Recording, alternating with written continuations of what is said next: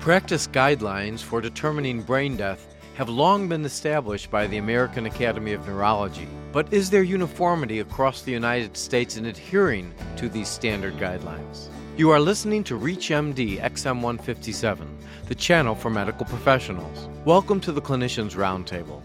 I am your host, Dr. Mark Nolan Hill, professor of surgery at the Chicago Medical School, and with me today is Dr. David Greer, assistant professor of neurology at the Massachusetts General Hospital in Boston, Massachusetts, and Harvard Medical School. Dr. Greer directed a national survey of neurology and neurosurgical programs to analyze policies for making brain death declarations. Welcome, Dr. Greer. Thank you. Thanks for having me. Today we are discussing brain death declarations. Dr. Greer, could you define brain death for us? Sure. So brain death is defined as the irreversible cessation of all functions of the brain, including the brain stem. The two most important things are that the cause is known and that the cause is known to be irreversible. In other words, we have to know why the patient is in that state, and it has to be a state from which they can't be reversed or treated. The state of brain death is one in which the patient has no awareness, they're in coma, they have no brain stem reflexes whatsoever, and in essence, there's no function of the brain whatsoever. Why is it important that you know the cause? Because the cause should be known so that we can know that there's something that could not be treated differently. If you don't know what's causing it, then you may be potentially missing some treatable cause. Could you give us an example? Sure. So in a patient where they've had a head trauma, but you're uncertain what's going on because they can't get a CAT scan, they may have a subdural hematoma. That could be surgically treated, and potentially you have some reversal of their dysfunction. Another thing would be something like a subarachnoid hemorrhage, in which case they may be in a comatose state, but they may have hydrocephalus. So placing a ventriculostomy may relieve the pressure and allow the patient to wake up or at least regain some function. And what about drugs and alcohol? Sure. So the patient must be free of drugs or alcohol in a level that may influence the exam. The prerequisites require that the patients not have any intoxicating medications on board, including alcohol, and that they not have any paralytics on board either. Anything that might sway the clinical exam has to draw it into question. Other things to consider are things like acid-base disorders, severe electrolyte disorders, things like hyperammonemia, severe endocrine disorders. These are all things that could potentially throw off the exam and draw it into question. Now, recently in the television program Grey's Anatomy, a patient came in who was hypothermic.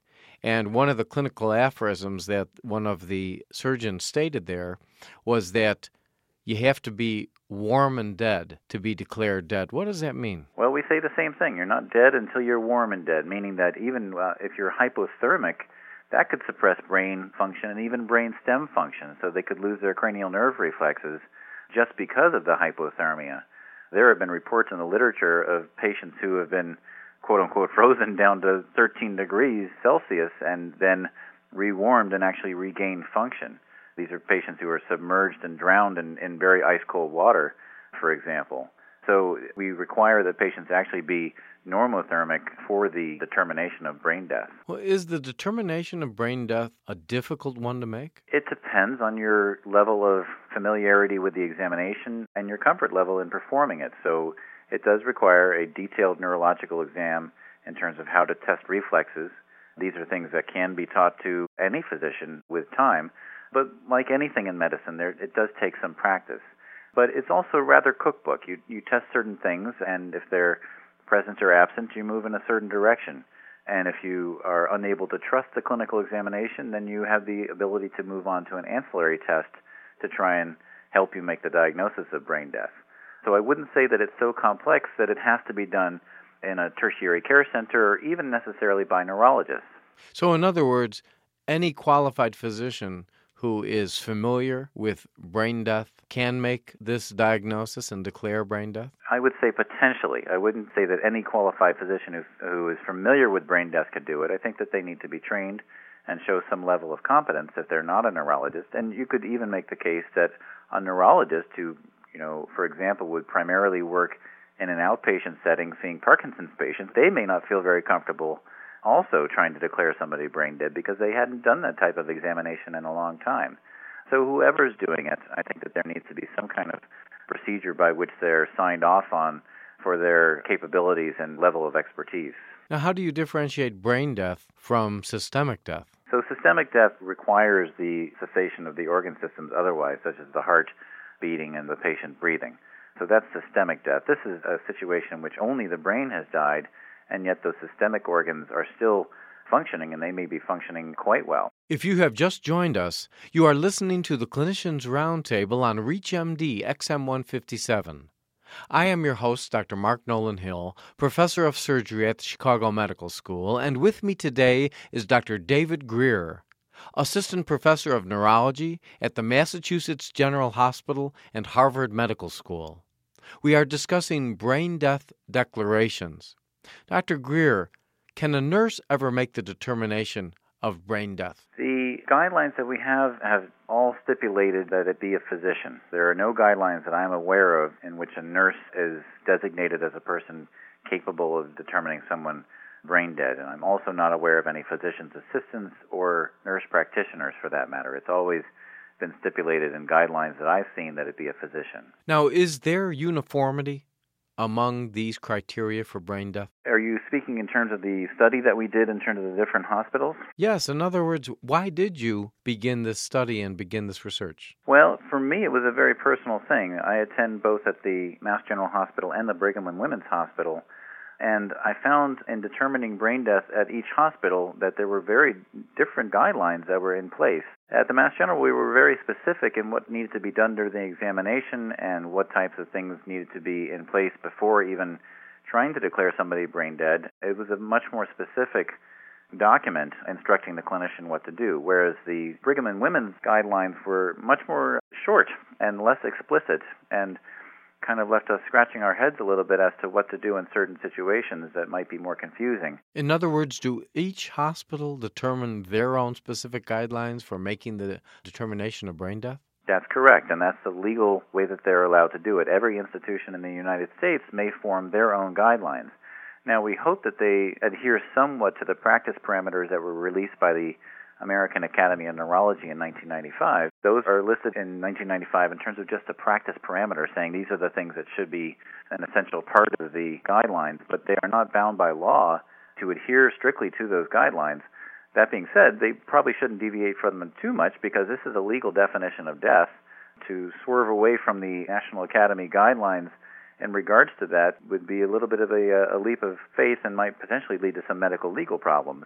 But they do have leeway to be more explicit or potentially less explicit if they so choose. This can be determined and is determined on a local level. So tell me about your research. So what we did after seeing that our two hospitals were so different was that my colleagues and I had the idea to approach the top 50 neurological institutions in the country. And we used the U.S. News and World Report edition regarding neurosurgery and neurology hospitals and found those top 50 and basically wrote to people that we knew at those hospitals or even people that we didn't know, asking them to submit their hospital's guidelines for us to review and compare to the AAN guidelines to see if there are major differences. And what were the major differences? So we looked at 5 different categories of difference across the board. We looked at who could determine brain death in each hospital, which people were required to be involved, whether it be an attending or a resident or a neurologist or an intensivist. The second category that we looked at was what kind of preclinical testing was required, such as looking at the metabolic status of the patient, drug intoxications, things like that. What kind of things were specified? The third category was the clinical examination. What types of things did they specify should be parts of the clinical examination? The fourth thing was apnea testing, which is a very specific part of the brain death testing. What kind of things were specified in the apnea testing that were ensuring that it was done correctly? And the final category that we looked at were ancillary tests, meaning the tests that you would go to in a situation where you couldn't perform the clinical exam or couldn't trust the clinical exam. What things could you do instead to try and make the determination? So we took those 5 categories of information and compared the 50 hospitals to the AAN guidelines for their differences. What'd you find? Well, we found that 41 of the 50 wrote us back, and that's an 82% response rate, which is quite good. But I'll tell you that took some dogged determination, multiple emails to multiple different people phone calls, chasing people down at national meetings. Sure. It's amazing how reluctant people were for this. And to be honest, it's nothing to be concerned about because this is actually publicly accessible in many circumstances. Actually, you can go to the hospital's websites and find out what their local guidelines are. This is not private property per se. So we had a pretty good response rate after that. So 41 of the 50 responded ultimately, and 38 of them had guidelines. 3 hospitals actually didn't even have guidelines, which we found surprising in and of itself. We found that there were major discrepancies in all 5 of our categories. One of the first things that we found was in terms of who could determine brain death and whether it be a neurologist or neurosurgeon involved. Well, actually, only 42% of the time did they require that it be a neurologist or neurosurgeon. 36% of the time it was a primary physician. 11% of the time it was an intensivist, and 11% of the time they also had no mention of who needed to do the determination. In terms of when they did have a neurologist or neurosurgeon involved, which was the 42%, only 35% of the time did that neurologist or neurosurgeon need to be an attending. 65% of the time it could be a resident alone, which we found simply amazing because it's such an important declaration. This is a legal definition of death.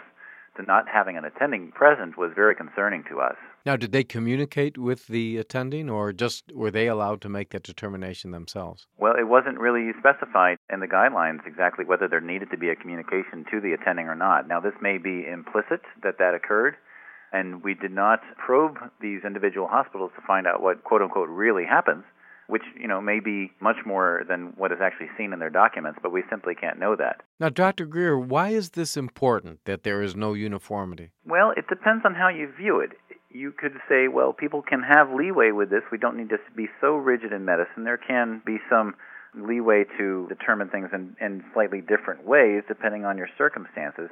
For example, I think it could be reasonable for an intensivist to make this determination, or again, anybody who's trained competently in doing it and develops a level of comfort could potentially be able to do this. I think that when you look at different hospitals, not all of them have the capability to have a neurologist or neurosurgeon come in at all times of night. And these patients, they don't care what time it is. If they're brain dead, that'll happen whenever their event occurs.